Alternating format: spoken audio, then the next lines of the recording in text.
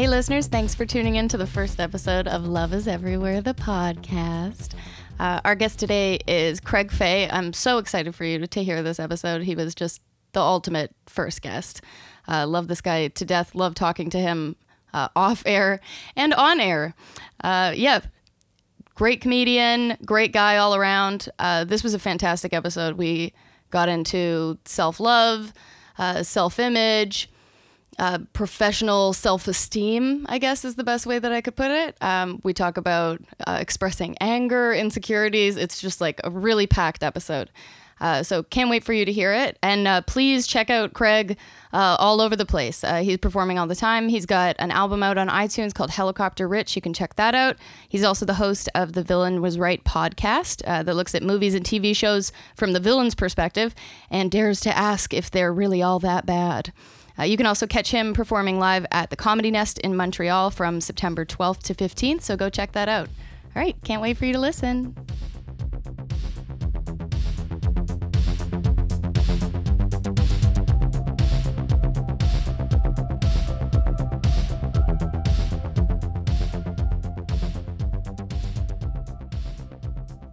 Craig Fay. Hey. Welcome. Hi, how are you? I'm good. How are you? Good. Yeah, very good. Okay, let's do like an honest how are you? Honest? Oh, geez. Yeah. An honest how are you? Yeah, how are you, honestly? Pretty good. I wasn't feeling so good, and now I'm feeling pretty good. That's good. Honestly, yeah, that's an honest, yeah. All right. Wasn't feeling so good earlier today, or just in general? Like earlier this week, maybe, or like a week and a half ago? Yeah. All right. Yeah, maybe in line with the assignment. I don't know. Yeah, that's pretty fair. The first half of the assignment that I gave you is pretty hard to get through. I know. Thank you for being a good sport about that. Yeah, no problem. My honest, how are you? I'm doing awesome right now. Yeah? Yeah. That's good. Yeah. What's going awesome? I don't know. I feel great.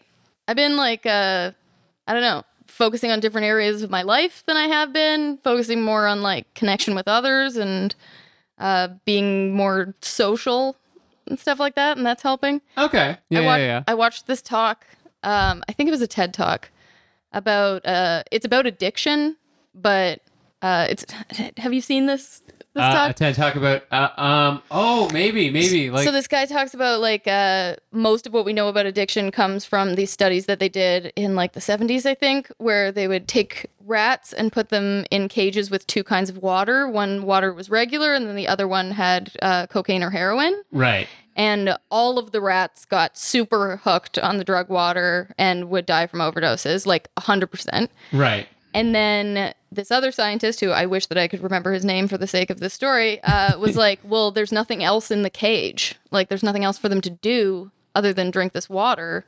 Yeah, I was just going to say that. Yeah. I was like, if you put me in a room with nothing but drug water or water, I guess I would do the drug water all the time. Exactly. So this other scientist was like, well, why don't we try this a different way? So he made this rat enclosure that he called Rat Park.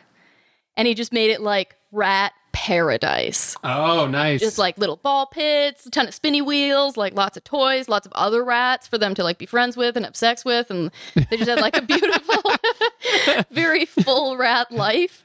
And they did the same thing with the two kinds of water. And in Rat Park, barely any of the rats drank the drug water. And the ones that didn't become hooked on it. And none of the rats died from overdose. Whoa. Isn't that fucked? That's crazy. Yeah. So I watched that and it really opened my mind a bit to what my cage has been like for the last while. Ooh. So now I'm trying to make my life Rat Park. Mostly I'm just spending a lot of time in a little ball pit. Yeah. Wait, do rats like ball pits, or is that Apparently, that was one of the specific examples, was tiny little ball pits, which the picture of a rat playing around in a tiny ball pit is really cute. Very cute when it's a specifically designed rat ball pit. Yes. Not so cute when it is it's a children's ball pit with rats in it. With an a rat that you didn't know was in a ball pit. Yes, exactly. Yeah, that's fair. Yeah. Surprise rats are never fun. No, they're not. Expected rats only, please. Yes. But so I've been trying to make my life a little more like Rat Park. Yeah. in the last while. Hence why I'm going on all these dates. I'm going on You were dates. saying before that you were going for dates. Yeah, so I like was basically like voluntarily single for a good like 9 months to a year. Yeah, that's good of to like have. not dating, just like figuring out how to be in my alone cage and be okay with that. And then now that I'm comfortable in my alone space, now I'm putting other rats in the cage. Yeah, that's good. Like you kind of My like. whole life now is a rat metaphor. I mean, I do feel like that will fail you eventually, but so far so good. Yeah, like it's like that. Like you want to make sure that your foundations are good, right? Exactly. You know, like you're okay by yourself, and then add one, and then you just keep adding people until it topples down. Exactly.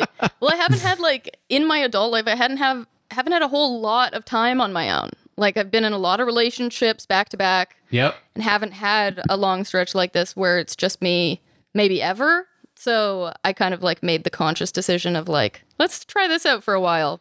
Yeah, that's probably good. I also have been like chronically in relationships. You're a for most of relationship my- person. Yeah. I do, it's nice. It is nice. It is nice. And like, I don't know. I know for me, like, where I find the most like meaning and fulfillment in my life is like through connection with other people. Yeah. Right. And so like having just casual surfacey sort of relationships with people is not satisfying to me. I would rather be on my own than have like a half-hearted.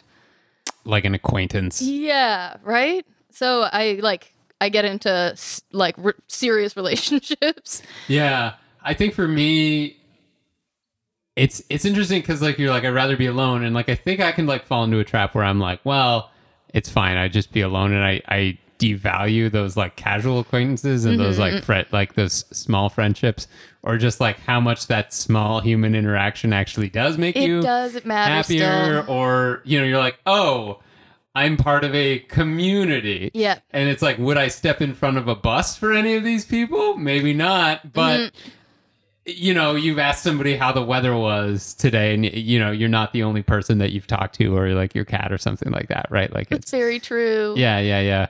So, yeah, I can see like both sides, but yeah. All right, let's get into your assignment. Do you want to explain the assignment I gave you, or would you like me to explain it? Yeah, maybe you explain it, because like I know I made a list, but I don't remember the original. So I could get out my phone right now and read just exactly read what it you in texted my words, me. but in your voice. Yeah. So I gave you a 2-part assignment. The first part was, I imagine, not fun at all. The first part of your assignment was that you had to make a list of career-related fears. Yeah. So I gave you kind of like a list of sort of categories of what these assignments tend to fall under. And you picked one of these categories, and you said that you would like to focus on self-esteem and self-image in a professional context. Yeah. So I made you make a list of things that you are afraid of. Basically, make a list of fears. And then maybe let's just go for that part first, and then I'll explain the second part. Sure. So how did that feel, making a list of your fears? Well, actually, weirdly enough, like I kind of just dashed out that list of fears pretty easily, and I was like, great, because like I think I got it done within a day, which like for me, procrastinating, and like I didn't have to do it for like another week. Like it's amazing, I got it done at all. It was actually the next part that I put off until earlier today. You know what? That doesn't totally surprise me. Because, okay, so the second part of the assignment that I gave you was that you had to go through that list again and go through each fear that you had listed and explain why that fear is unfounded or unreasonable, and ideally address those things from an objective perspective. So trying to imagine that you aren't talking to yourself, you're talking to a friend, you're taking the perspective of somebody who admires you and wants the best for you. And it doesn't surprise me that that part was more challenging. Why is that? Because our fears are so readily accessible. Oh, yeah. Right? Like your fears are like making that list could come very quickly because these are the things that probably play on a loop And you're like, in your brain. And now that we're another thing and another thing and another thing. And you're like, oh yeah, I've got endless ideas of things that I'm afraid of and fears and insecurities. Those come no problem. It's the addressing them and unpacking them and figuring out why those are unreasonable. That does seem like the more challenging part of it. Yeah, and I think also, like, I agree 100% with that. I think the other part of that was like, what if one of these fears isn't unfounded? Oh, totally, yeah. What if I have no rational thing to say? And actually, one of them turned out that way. Yeah. Well, it was a weirdly positive fear and a weirdly negative response. So, like, so yeah. Interesting. Okay. Yeah, this is something that I've done for myself before in times where I'm like especially nervous about something or feeling a lot of fear. I've found it helpful to write down the fears that I'm feeling and then go through them in the way that I told you to. Even just the writing the fears down part can be very cathartic because sometimes things sound reasonable when they're played only in our head. And then when you say the thing that you're feeling out loud or write it down, you kind of look at it a little differently and it sort of doesn't make as much sense as it did when it was in your head. Yeah, no, as soon as you say it out loud, it's crazy. Yeah, exactly. You say it out loud and then you're like, oh, that's not something to be afraid of. That way. Like, I don't need to think that. What? So do you want to share some of the things that you were afraid of? Yeah, there's a cat sitting on my list currently. The studio cat. Very cute cat. So I'll start off with that, like, surprisingly negative or surprisingly positive fear and negative answer. Okay, cool. Which was, this was number, I did 10.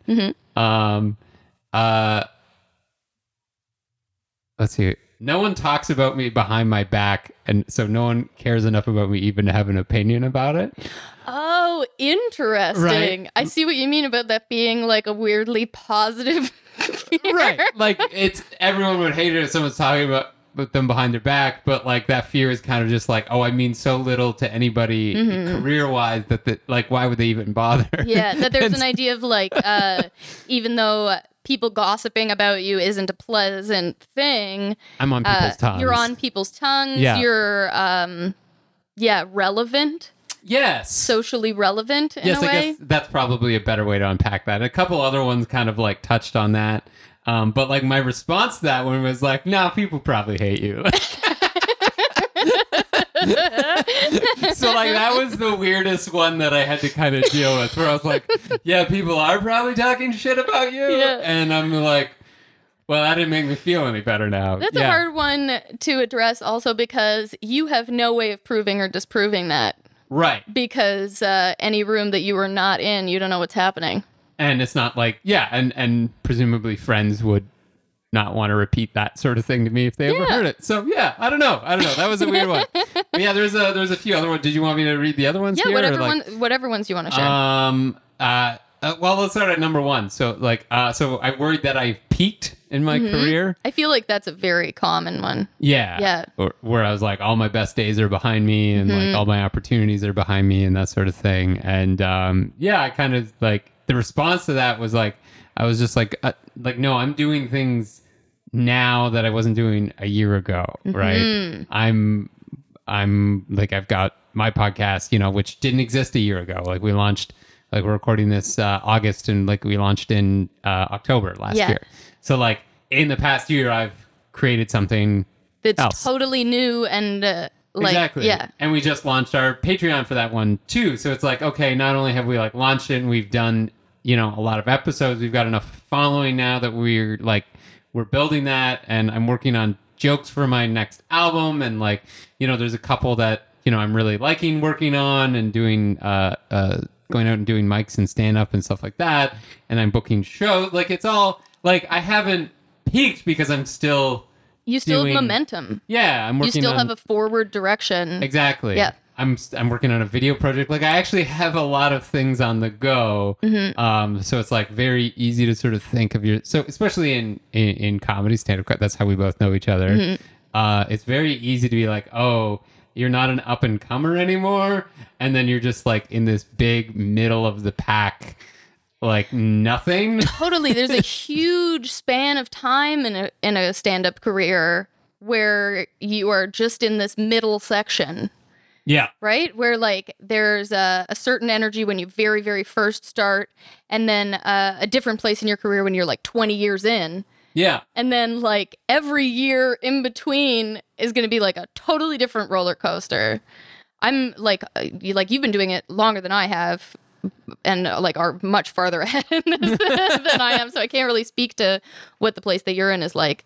But I know, I remember I was in a car with Scott Belford once. Yeah. On a way to a show, and he asked me how long I'd been doing it, and at the time it was 3 years. And he went, "Oof, that is a tough year." Yep. And he was like, "You're not an open micer anymore, but you're not a pro. You're like starting to get good at it, but you're not really good at it yet. Like you are sort of close to figuring out what your voice is, but you haven't quite reached it yet. It's this like weird transitional time." And I remember having this conversation with him, and I keep like a very detailed notebook. Mm-hmm. It's more like it's like half joke notebook, half journal. Almost like I would describe it as like a comedy journal. Sure. I like go in after every show that I do, and I write about how it went, what worked, what didn't. Very organized. I like it. Yeah. Well, I even like I have my notebook here so I can show you visually, but to describe to the listeners, this notebook is laid out exactly the way that I lay out my notebooks always, which is that there's like a little chunk at the top. So I go in and I write the date, I write what show I'm doing, how long sets are, if there's anything notable about this show and anything different or special, or anything notable about how I'm feeling going into the show. Then I write out the jokes I'm going to do, put them into a set order, and then I go in after the show and I write about how the show went, how I feel now, if there's anything like unexpected or surprising, if something worked really well or really didn't work very well. Mm-hmm. And so at the end of a notebook, I'll go through and I'll let myself like read through the notebook and kind of have a perspective on like, how was the time that this notebook covered? Like, I like that a lot. Right? And so the notebook for the third year of doing stand-up, I was like, I got to the end of it and I was like, whoa, Scott Belford was right. Like, this was a tough year. Yeah, I would agree with him 100%. Like, I would say most people quit either right at the beginning, they do like 1 or 2 open mics and then like give up because, or they quit at year 3 or year 4 or somewhere in there. Or you find people taking breaks or not coming out as much or like trying something else like in and around that, because you kind of hit this. I always described it as like when you first start out, there's so many accomplishments that you can make. Like when you first start out, getting on stage, even just at any open mic, that's an accomplishment. That's a huge accomplishment. So like you do that, congratulations. Getting your first laugh, which can come months after your first time you sat on stage.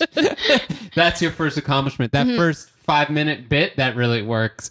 That first time you get booked on a show, like the first time you don't just show up and sign up on a list. Sign up and get on and someone actually requests you. That's big. And there's all this like there's this hierarchy of like shows and rooms and stuff like that you can kind of climb up on. And then by year 3, you've really done all the low-hanging fruit, so to speak. Yeah, right? You get like a bunch of accomplishments back to back very quickly at the beginning. Right, and you feel really good. Where you reach all these benchmarks. Yeah, and then there's nothing. It's like the long haul across the desert. Yes, exactly.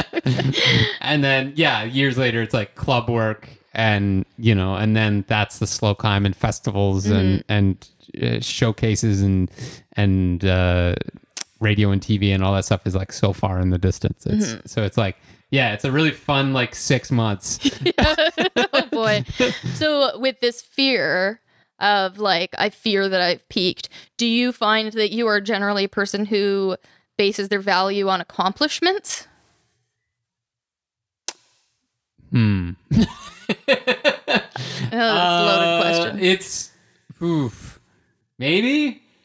Yeah, I think I do the terrible thing where I see what other people are doing and try and be like, well, that's where I should be by now, which is, a trap. And I realize it's a trap, but in like a micro way of looking at it, at the end of the day, do you place a judgment on how much did I get done today? How many things did I do today? Yeah, a little bit. Yeah. Yeah, if I get a lot done, then I feel like I've had a good day. Like today was a good day for me because like I brought the pop up from my car. Like, you know what I Yeah. mean? Like, You achieved a task. I achieved a task, and like I worked on like some video stuff and you know, a whole bunch of other things that like I sent some emails. Like that's another thing. Like if I send an email and I'm like, yeah, great. Like I'm done. Like yeah, so I guess I do that, and I kick myself a little bit when like, you know, there's a day that I've got super free and I don't feel with like getting everything done. But then I swing back and forth. I also go like, yeah, like screw it. I'm just going to like lay around on the couch today and play video games all day. So, and then I guess later I feel bad about it. I don't know. Yeah. So that's the key part though, is how you feel about those days that you take totally to yourself and off, because it's a measure of, are you able to find value in taking time for yourself and relaxing and opting out of needing to accomplish things for that day? Or is it more like you're retreating from things and like hiding for a day? That second one. Yeah. Where like sometimes there's this thing in my head where I'm just like, oh, you just really need to go and get this done. You've wanted to get this done forever. Just go and get it done. It's like, whatever you do, don't open up your laptop and start playing a video game. Whatever you do, don't do that. No. Like I'm doing it like as I'm like, because I'm just like, well, you don't want to answer that email that's going to take 10 seconds to answer. Yep. So like spend 2 hours doing something that you're not supposed to. Yeah. Are you a perfectionist, would you say? Are you unwilling to start something if you don't think you can do it the best way it can be done? To a certain extent. Yeah. I've been trying very hard to get over that, where That's it's good. just like as I mentioned, like currently I'm working on this video project and it's probably a little too much for me, which is good for you. That is which good. is good. Like I don't know videos, so I'm learning how to shoot things. I'm learning how to light things. I'm learning how to mic things. I'm learning how to, and then on top of that, the project is that I'm building a clock as I go, which I also haven't done. So there's like a whole bunch of like things that I'm learning as I go, and it's very much just like if I can't do this perfectly, like if it doesn't look like Bill Nye, you know, from the 90s, then what's the point? And I have to keep telling myself, let's just do it. If it turns out terrible, you can always redo it. But like getting that done is important. Yeah. I relate to that very hard. Yeah. Like you're a perfectionist as well? Definitely. Yeah. And like I am also like an achievement person where like I definitely base my value on how much I was able to get done and do. And I judge myself if I haven't done enough. Being a perfectionist, it's like I don't want to do something at all unless I know that I'll do it perfectly. Which is impossible. You're never going to do it right the first time. Of course not. And like what that ends up looking like for me is that I just won't attempt things if I don't think that I'm going to be really good at it immediately. Which, to be honest, I'm floored by the fact that I even started doing stand-up at all. That's like, because I historically have never done anything unless I'm brilliant at it immediately. Like I'll never be able to play an instrument well because you have to be really bad at an instrument for a really long time. Sure. And it's the same thing with stand-up. So I don't know what it was about stand-up that enabled me to keep doing it. I think it's that every time you get off stage, the slate is wiped clean and you get to start over again. That's true. So like to any one individual audience, you've always been good at this. Yeah. Right? And it's like if you screw it up, you're just like, well, that's over now. That's gone. No one's going to remember this. Let's just go and get it perfect the next time. It's like it's a weirdly I realized that part when I went to go record my album, which was like, oh shit. No, like this has got to be the final version of this because this gets, you know, pressed and sent out kind of thing. Yeah. So you're like, that's it. These jokes are done now, but otherwise they're never done, right? You just keep working on them and stuff. That's like that. true. The like constant evolution and the fact that it's never finished. That you're totally like a right. painting is done at some point. Yes. Even if you screw it up, you go, well, that's that painting. Yeah. Take what I've learned from that and move on to the other one. Oh, you're right. So it's probably that with jokes and with stand-up, I can be like, it's okay that it's not perfect because it's not done yet.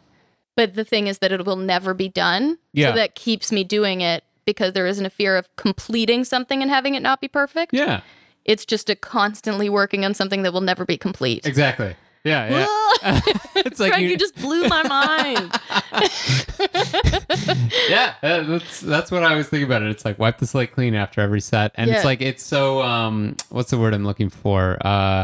Something that's non-permanent, ethereal. Like it evaporates after it's done, right? Mm-hmm. There's no record of it happening unless you recorded it. Yeah, it's just out in the ether and yeah, exactly. Impermanent. That audience will never be the same audience again, and they just like disperse, and it's like it's chaos, is what it is. Yeah, just into the ether. Yeah, that's the perfect. Man, yeah, love it. Do you want to tell us another fear? Yeah. Let's number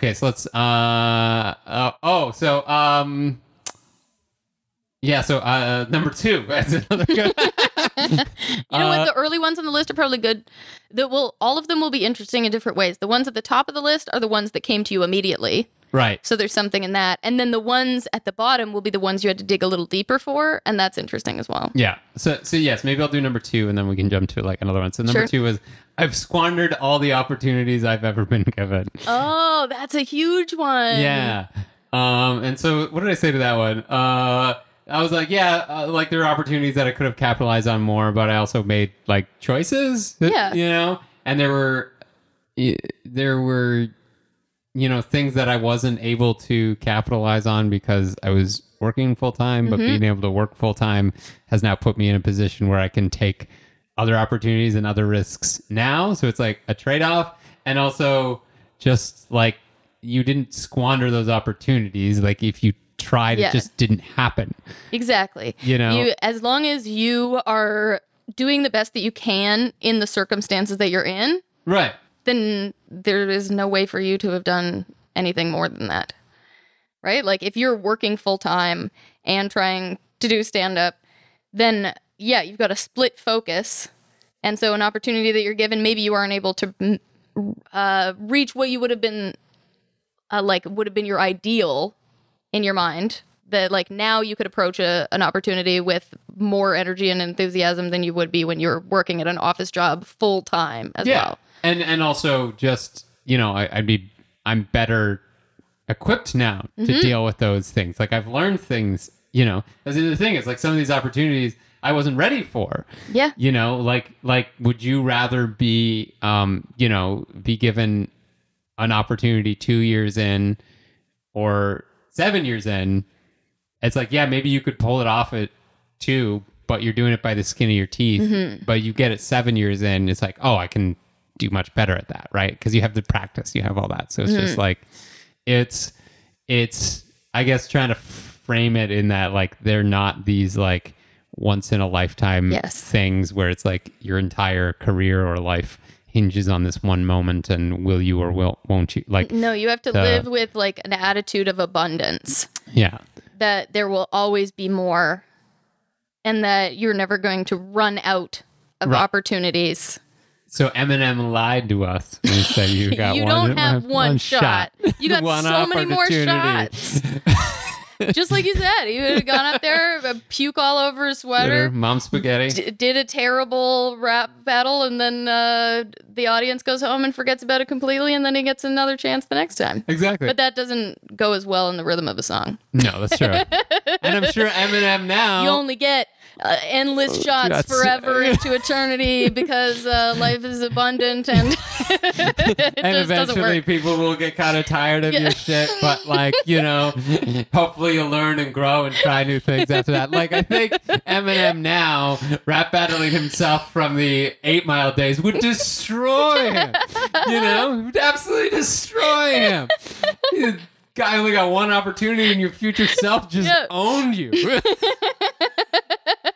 Because life is abundant. Life is abundant. There is more of everything to come always. Yeah. So that was a tough one to figure out. That is a tough one. Let's see what other ones. Let's jump to number 10 for a second, just to like contrast. So I'm not a good writer. I occasionally produce well-written stuff, but I'm slow, unfocused, I have no process, and I can't translate that to other things. Ooh, that's a lot. That's like a lot of fears all in one fear. Yeah, and that comes from like people will tell me, oh, yeah, but you're such a good writer. Mm-hmm. And like, that just, I don't It activates a fear in yourself. Exactly. I'm like, well, you have no idea. Like, I go to the library and I stare at a blank piece of page, and like, I don't produce, jokes fast enough, and I'm not writing screenplays. I'm not writing novels. I'm not writing, kids cartoons. I'm not doing all these other things because all you see is these like brief little jokes that kind of work that are like top of a pile of shit. Oh man, you are so an achiever kind of person. Yeah. If somebody gives you accomplishment on something that you objectively have achieved, if somebody tells you they're a good writer, it's because they heard something that you wrote in whatever your process was to get it out. Yeah. And that they appreciated it and saw an amount of quality in it. And then you look at it and go, no, but I haven't achieved all these other things, and it's not perfect, and the way that came out isn't the way that I wanted it to come out. Like, you're so critical of your own process in that. Yeah, and I think really, like, thinking about it, it really comes down to I'm not as efficient as I want to be. But like, and my response to that was like, that pile of shit that you produce where there's that one nugget of truth or beauty at the top of it. That's the process, man. That's the process. Like, that's just how art works. Yeah. You have to keep telling yourself that. You're like, oh, you thought that joke was well written, but you didn't see how many times I did a bit that didn't work, or that I thought was really funny that wasn't going to work. Like, I remember, like, and this just reminds me of the story. You know, George Burgess? He came up to me. He's like, oh, I think I saw you do this one bit about like cutting up apples with a knife at an open mic once. I was like, oh yeah, like I did that like twice. It tanked every time. And he's like, I loved that. That was so good. And I was just like, what is that? Like, that was something I'd thrown on the pile long ago. And then you have someone be like, that was really funny. I was like, what is life even? Like, what is this? So did you ever listen to that audio clip from Ira Glass talking about the creative process? Oh, this is the when you start off, your taste is really good. Yes. Yeah. Maybe what was it?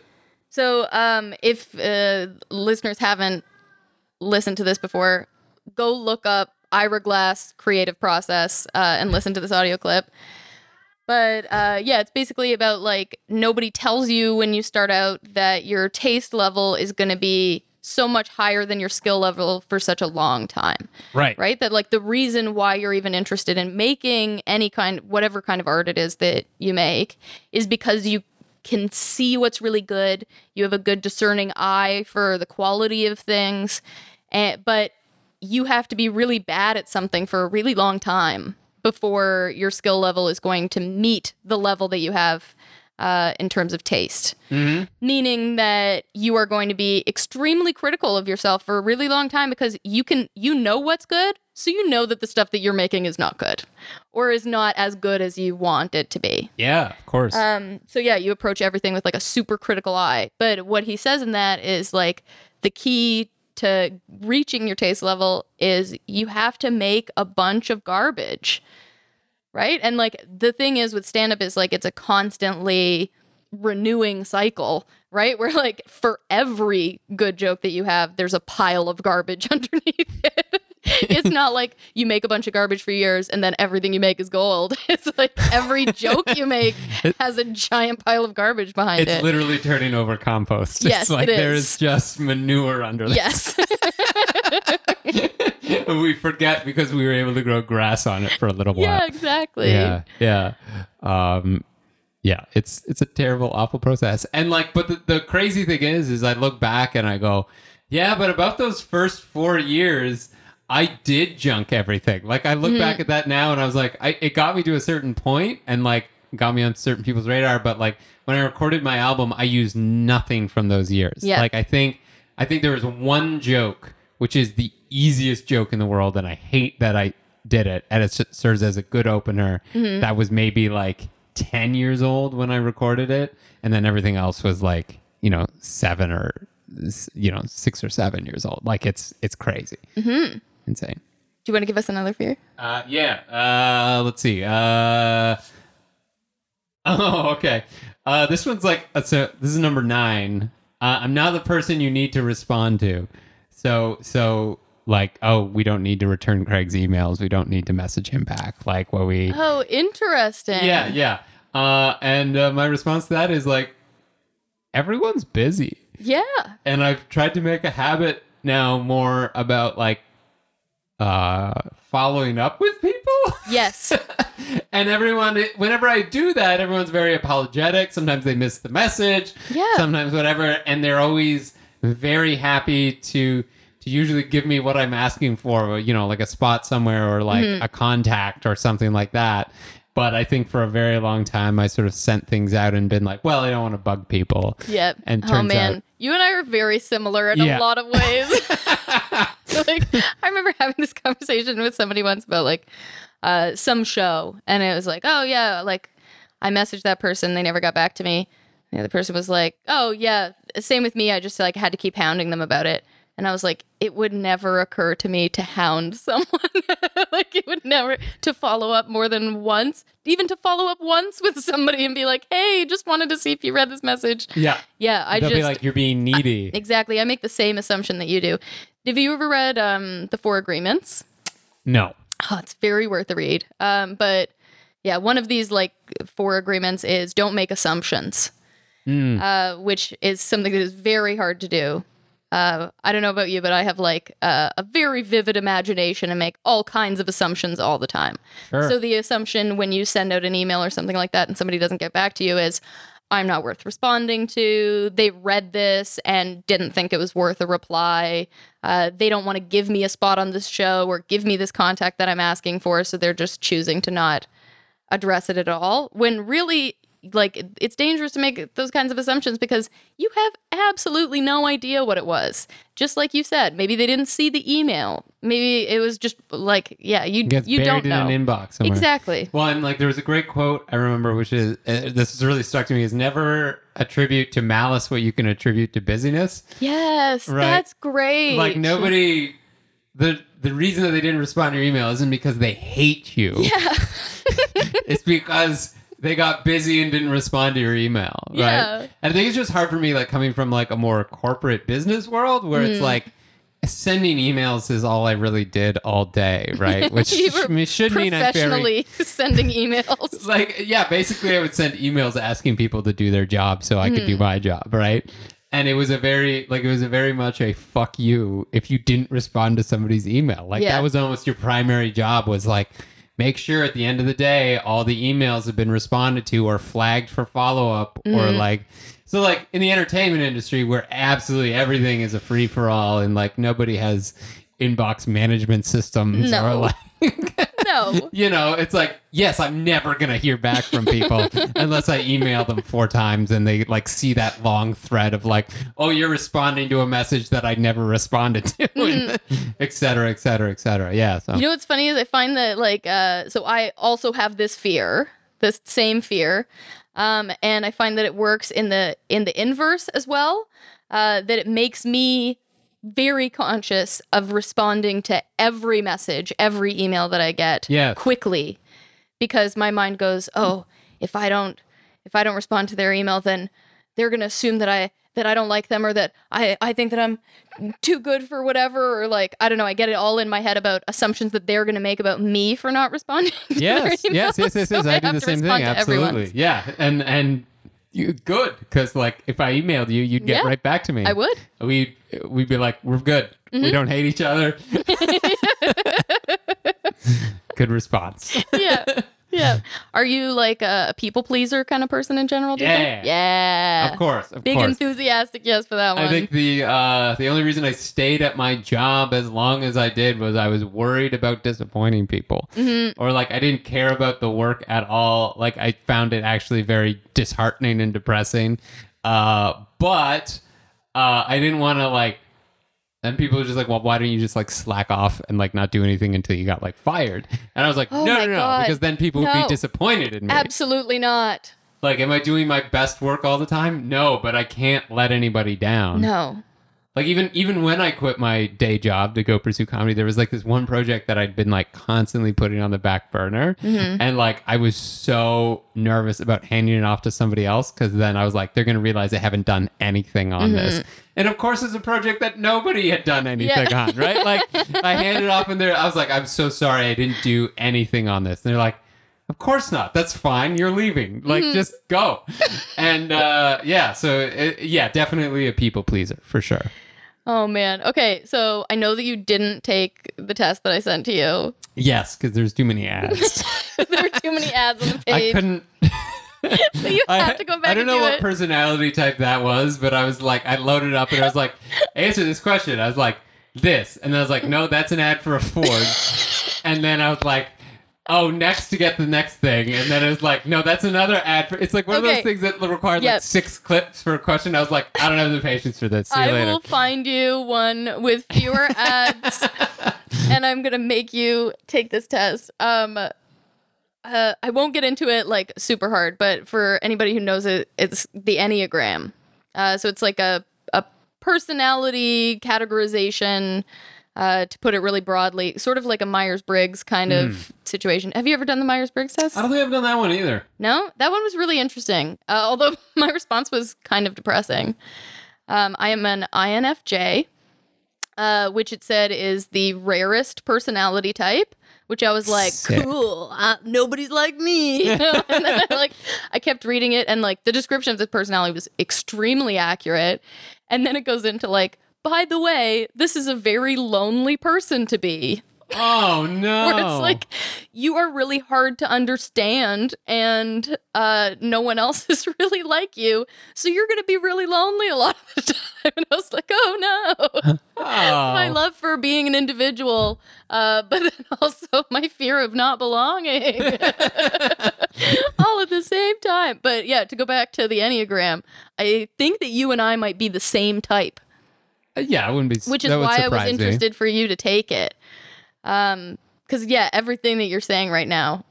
So was that the one that you're talking about, where like you like that you just said that, you know, you're rugged, like you're going to be alone? Like, are you saying I'm going to be alone? No. You're damning me to a lifetime of loneliness. But the personality type in the Enneagram that I am, it would be too much for me to get into like the explanation of this, but yeah, the wanting to base your success on the next thing and having accomplished things, wanting to please everyone around you. Yep. Do you find that you're like a social chameleon kind of? Like, when you're in an environment, do you adapt yourself to fit the environment? You might notice this in friendships. If you have friends who are very different from each other, do you kind of become a different version of yourself depending on which friend you're with? I mean, I can, but I feel like for the most part, you know, we all do that a little bit. Yes. Like you all, like absolutely. And the people who can't are just the worst. Yes, like, they are. And they make terrible comedians because they can't adapt to different audiences. Well, not only like, that, I but only just, have this mode. Just know that like meeting parents and job interviews and hanging out with your buddies are all different energy levels that you get to bring to things. It's an important skill. So like in that sense, yes, I obviously adjust my behavior based on like where I am and who I'm with. But like, also, I think maybe at this point in my life, I've just accumulated friends who are all similar enough that I don't really have to switch it up. Yeah. You know? So I'm not sure about that one. I definitely feel like I've got days where I'm on and I can definitely engage with anybody and everybody and I can be very social. And then days where it's like I'm walking through a haze and I can't, like, there's just this like where I just like can't connect with people on any real way, and I've never been able to figure out what that is. Yeah, I describe that as like running in mud. Yes. Yeah, a little bit. Where you just like can't quite access that part of yourself that is so easy to adapt to a situation and connect with the person in front of you. Or like, it just feels like you're your mind is just a mud that you're trying to run through. Yeah, like sometimes it feels really sharp and you're just like, oh, I'm like witty and I'm the life of the party and it's like all coming so people easily. like me and You're like just they're laughing and I'm laughing and it's all good. And other times you're like, so like what did you do today? Yeah, like, exactly. But yeah, oh man, though, those times when you're just really in flow. Yeah. And you're just on. Yeah, that feels so good. I remember talking to my therapist once about, I think it was maybe like at the beginning of a new friendship or something. And me saying like, yeah, we hung out and I just felt like so like on, I'm like exactly what you just described of like, oh, like banter back and forth. And like, I felt so like witty and on and stuff. And he was like, oh, that sounds exhausting. My therapist. And I was like, no, that's the best. I was like, maybe when I'm on, that's when I feel the most myself. And he was like, oh, that's really interesting. But I mean, I think like everybody's like feels on or off. Like, no, yes. It's not like a regular. No, yes. Okay. Well, I think also like when you're talking about any kind of like trying to like fit yourself into some sort of category or anything, like there's of course going to be overlap. And I think like in anything like the Enneagram or like astrology or things like that, any healthy person is going to be able to see a little of themselves in all of the categories. Right. Right? Because you're able to kind of flow through different parts of yourself and things. I don't know. I've been having a lot of astrology-based conversations lately because a lot of my coworkers are really into it. Oh boy.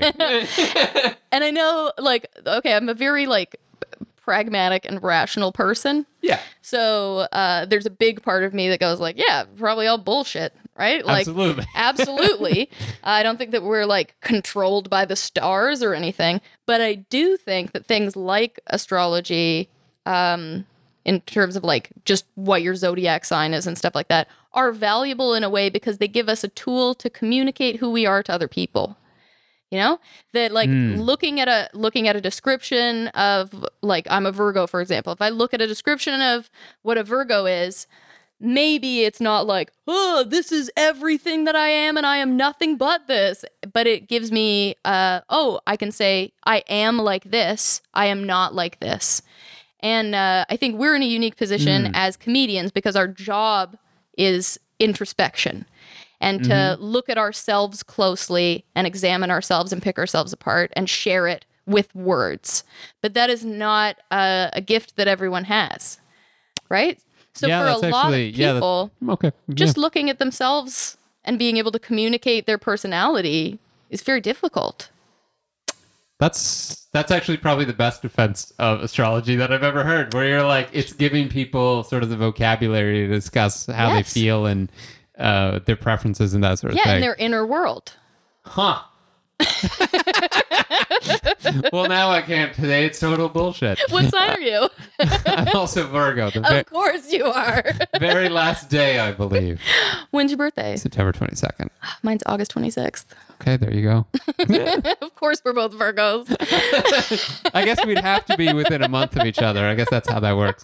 But yeah, I think anything that gives people tools to talk about who they are inside is valuable. Yeah, and I hadn't really thought about it like that, but like it has occurred to me on various, like, one thing I am not very good at is that describing how I feel and like a big problem I have is like sometimes it will take me something will upset me and it'll take me a couple days to figure out what that was. Oh, I 100% relate to that. Yeah. So it's like in relationships that can be very tough because like you go like, you're acting weird and like, and you don't even know why. Yeah, and you're like, I don't know. Like, it's fine. And then like 3 days later, you're kind of like, hey, I figured out what that thing was. When they said this and then this happened and that made me feel sad and therefore I didn't want to engage and therefore, and if you just had that conversation with the person being like, hey, so when you said this, that was bad. But 3 days later, it feels like it's like you're nitpicking or going back over something, which is, so it becomes this difficult thing where it's like things can tend to build up long term. I totally get that because you don't have the ability to react in the moment. like when that person says that thing, you aren't able to immediately go, hey, you just said that thing and it made me feel like this. And Right. hear all of the words for how I am feeling and what reaction that caused in me. It takes you a while on your own to kind of go through that moment and unpack it and And go, process and "What did I identify feel?" your own emotions. Yeah. What did I feel and why did I feel that way? Yes. And then, I totally get what you mean about like it's difficult to go back to that 3 days later and be like, hey, this thing that you said 3 days ago, here's my updated feelings about it. You know what I mean? But I think that's where the communicating who you are generally becomes important, because if your partner knows, hey, it takes me a while to process things and identify my emotions, so I'll come back at you a couple days later with what I've found, then they're able to not take that as nitpicking because they know already that that's just who you are. Yeah. And like it kind of makes me enviable. So just to put a period on that, is like, so having those terms and the way to describe how you're feeling is very, very important. Like I think hangry is probably the best word that's ever been invented in the 20th century, because you're like, what are you, hungry and angry? Oh, like I need to eat something and I will feel better. But it kind of makes me envious or jealous of people who do just like freak out and yell.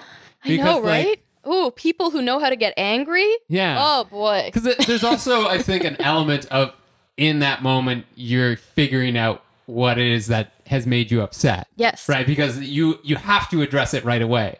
When someone goes, I'm fucking tired of eating at Subway. I'm so goddamn miserable all the time. You always bring me here like this isn't about Subway, and you have it out. Whereas like me, it's 3 days later being like, oh, like that's actually, it's. Oh, yeah. Yeah. Remember when I was mad at or acting all weird at Subway? Well, here's what it actually was. Yeah. Yeah. I wonder for myself in regards to the expressing anger, if part of that comes back to the people pleasing and wanting to be like steadily likable. Yes. That I see anger as like a negative emotion that will get in the way of how much people like me. Of course. Yeah. You are a disagreeable person. Exactly. Or you are difficult, or you have, yeah. Mm-hmm. Which is an unfair judgment to put on anger. No. And if anything, I've dealt with, I wouldn't say like anger issues, but have been dealing with anger a lot over, and realizing that's kind of my primary bad emotion. Right? Because you do worse things if you don't deal with anger. Yes. if you get angry internally and don't express the anger in a healthy way on the outside, then you're going to end up doing way shittier behavior as an outlet for your anger. You're going to be passive aggressive or like sniping at your partner and stuff like that, instead of just like, hey, express your anger in the moment. But yeah, it's hard when you're a person who doesn't process emotions immediately. Yep. Because you've got this lag time. Yeah, there's the one moment I think where it all kind of like came out though for me was working my day job, and I had to commute like 30-40 minutes outside of town every day. So 30 minutes there, take like 45 minutes home. And for 4 commutes in a row, it took over 2 hours. And on the end of the 4th one, I was stuck on the highway, just like boxed into my car. And I felt an anger that I have never felt before. Like it felt like every cell in my body was like in nuclear meltdown. Like it would like my entire body was burning at like 1,000 degrees. And I sat there and I shook the car back and forth in traffic and yelled until my voice was raw. And I got home that night and like I just sat on the couch, and it was like every little bit of energy in every, like I can't even stress this enough, in every cell of my body, it had burnt through. Yeah. Like, like every reserve of energy I had in the whole thing had gone into like how angry I was in that moment.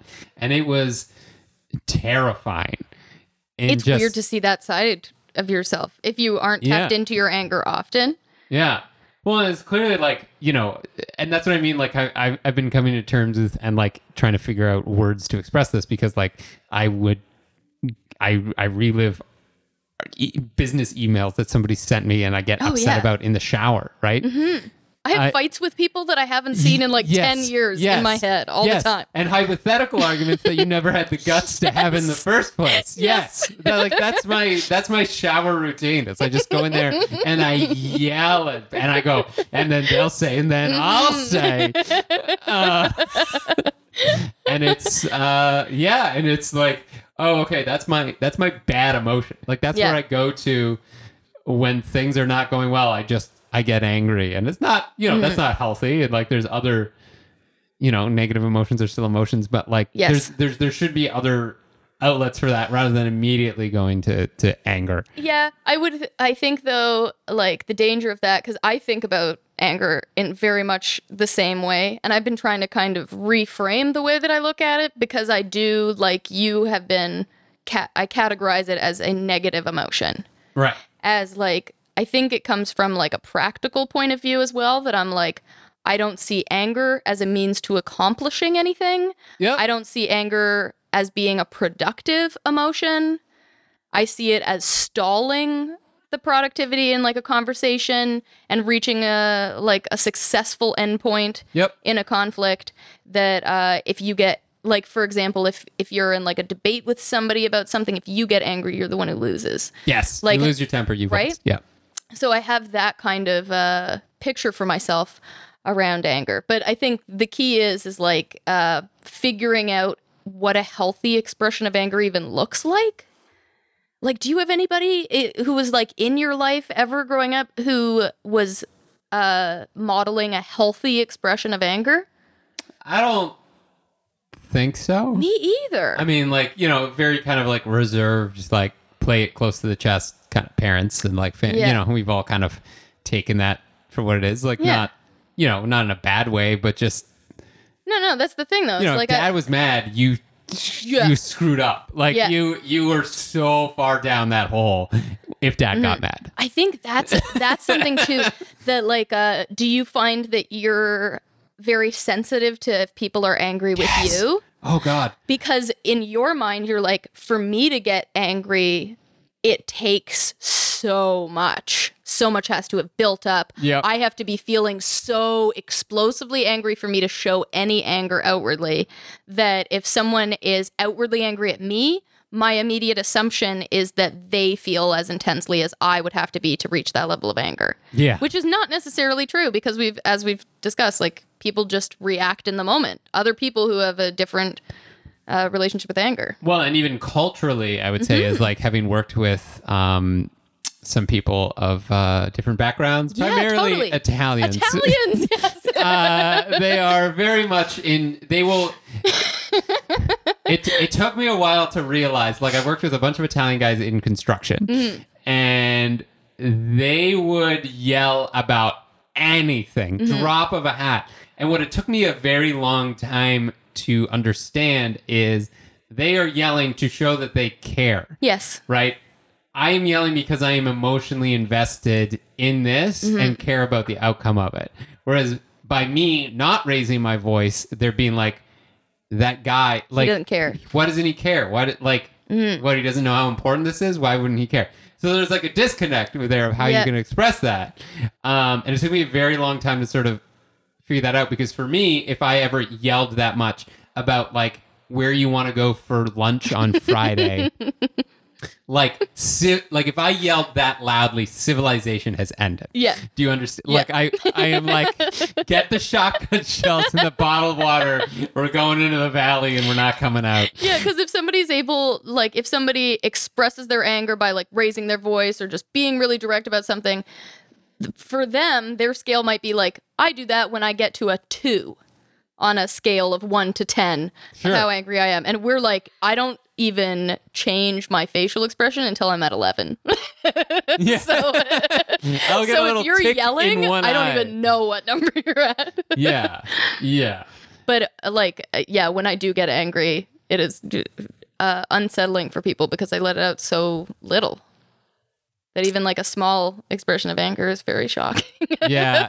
And I've had to sort of walk it back sometimes where I was just like, okay, this is how I was feeling. I made this request. I feel like that is very, and you're swallowing your words as you say it. Yep. But yeah, I mean, I guess, yeah, as long as you're not hitting anybody. Yeah, that's the thing. It's like, I think that what it comes down to, like, I'm still working on trying to figure out what a healthy expression of anger looks like. And it's different for every situation and every moment and stuff. But I think any expression of anger is healthy as long as you aren't dumping your anger on someone else or taking your anger out on someone else. Expressing feelings of anger about something are fine as long as you aren't cutting someone else down with your anger, right? Like, it's okay to yell about, I'm feeling this way, but it's not okay to yell about, you are doing this, you know? As long as it's an expression of what you are feeling and it's personal statements about yourself and your own state, then I feel like that's okay, as long as you aren't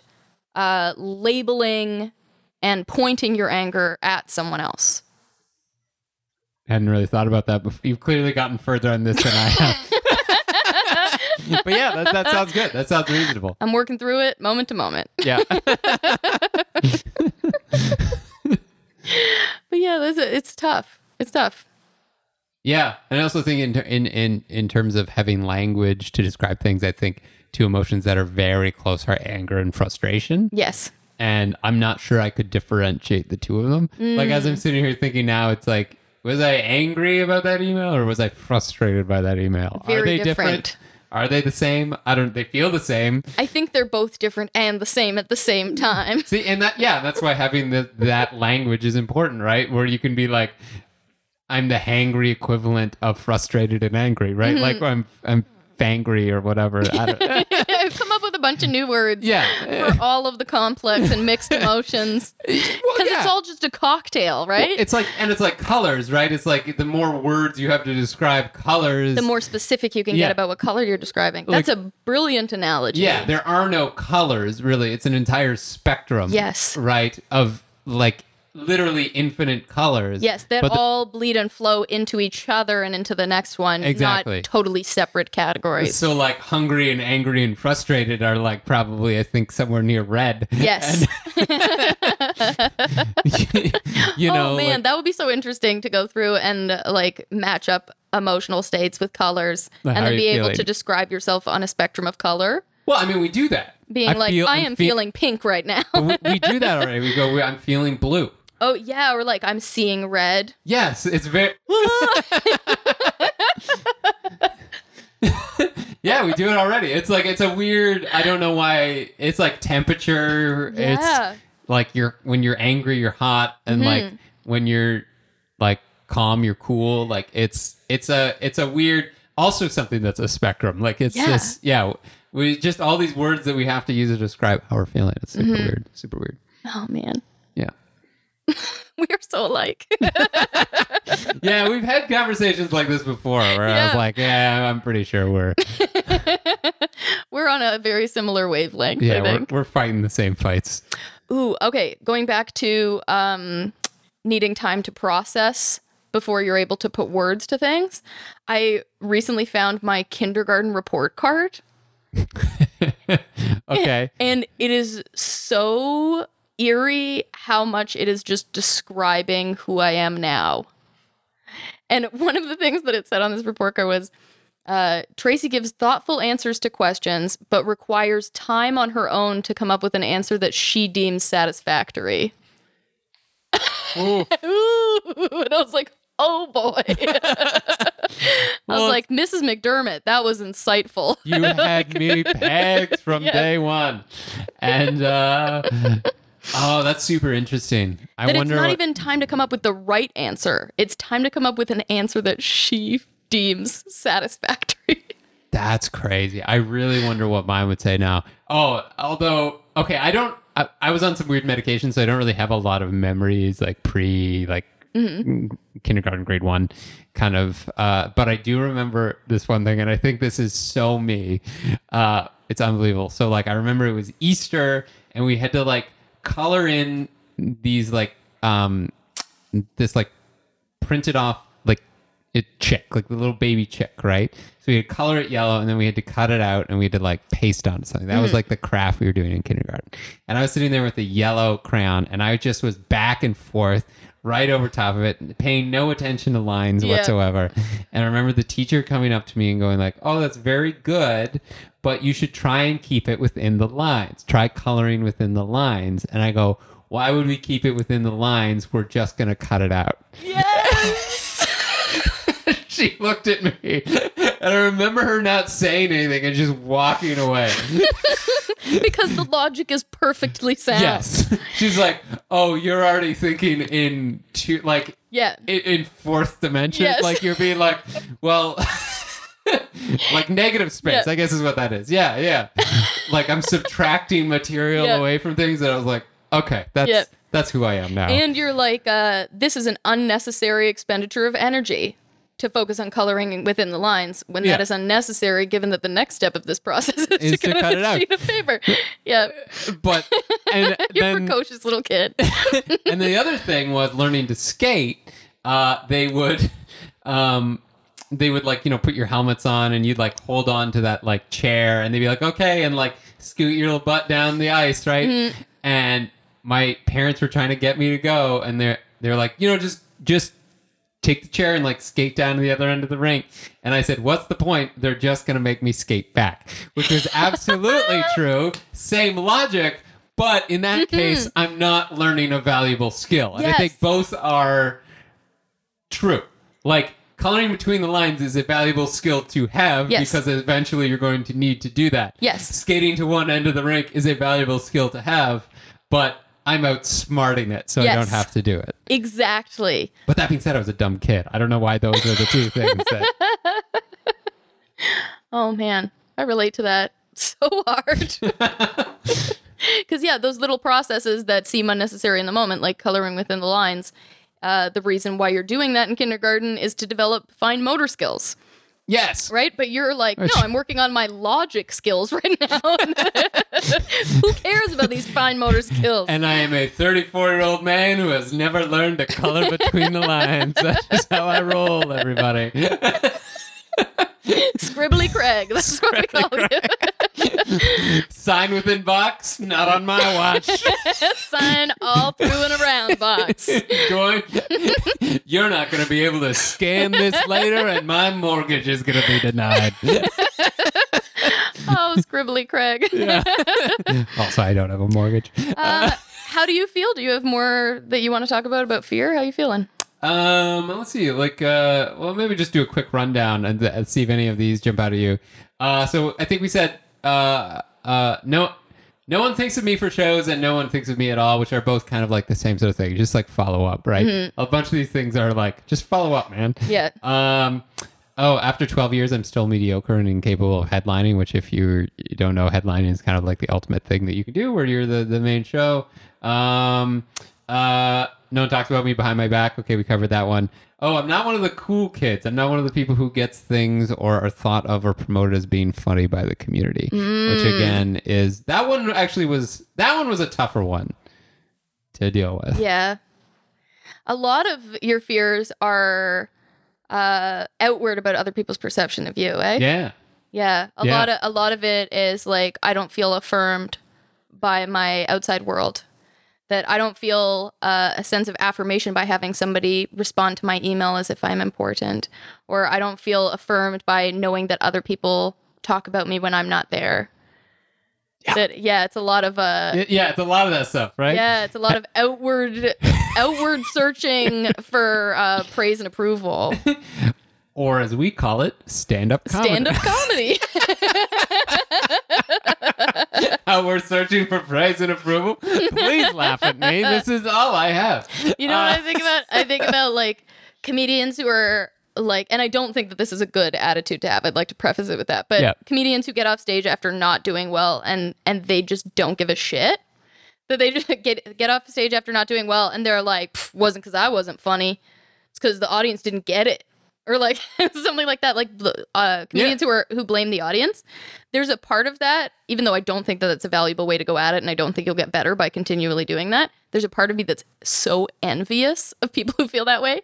Because if I don't do well, I blame none of it on the audience, and I blame all of it on myself and my own value. Yeah. I would say the audience is never wrong except for when they are. Yeah. Ooh, that's a pull quote. Yeah. They didn't find you funny. They didn't find you funny except for these fuckers. Yeah. I don't know what their problem is. Oh, man. Okay, so having done this assignment now, and I know that you only finished doing it, this response to your fears earlier today, but Yeah. how do you think that this will impact your feeling about these fears going forward? I think it'll help.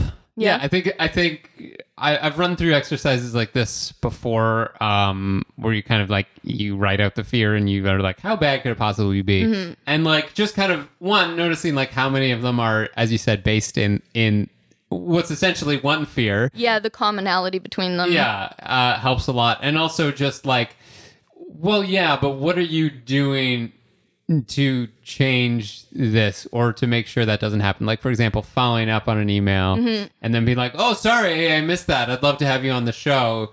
Like, feels so rewarding. So like, just like kind of, there's work that I can do personally to stay ahead of that and feel good about the fact that, you know, if I send out 10 emails and 6 people get back to me after I've followed up, that's still going to feel really good, right? Yes. Like, I've still done that. Yeah, the role that you can play in getting ahead of these fears.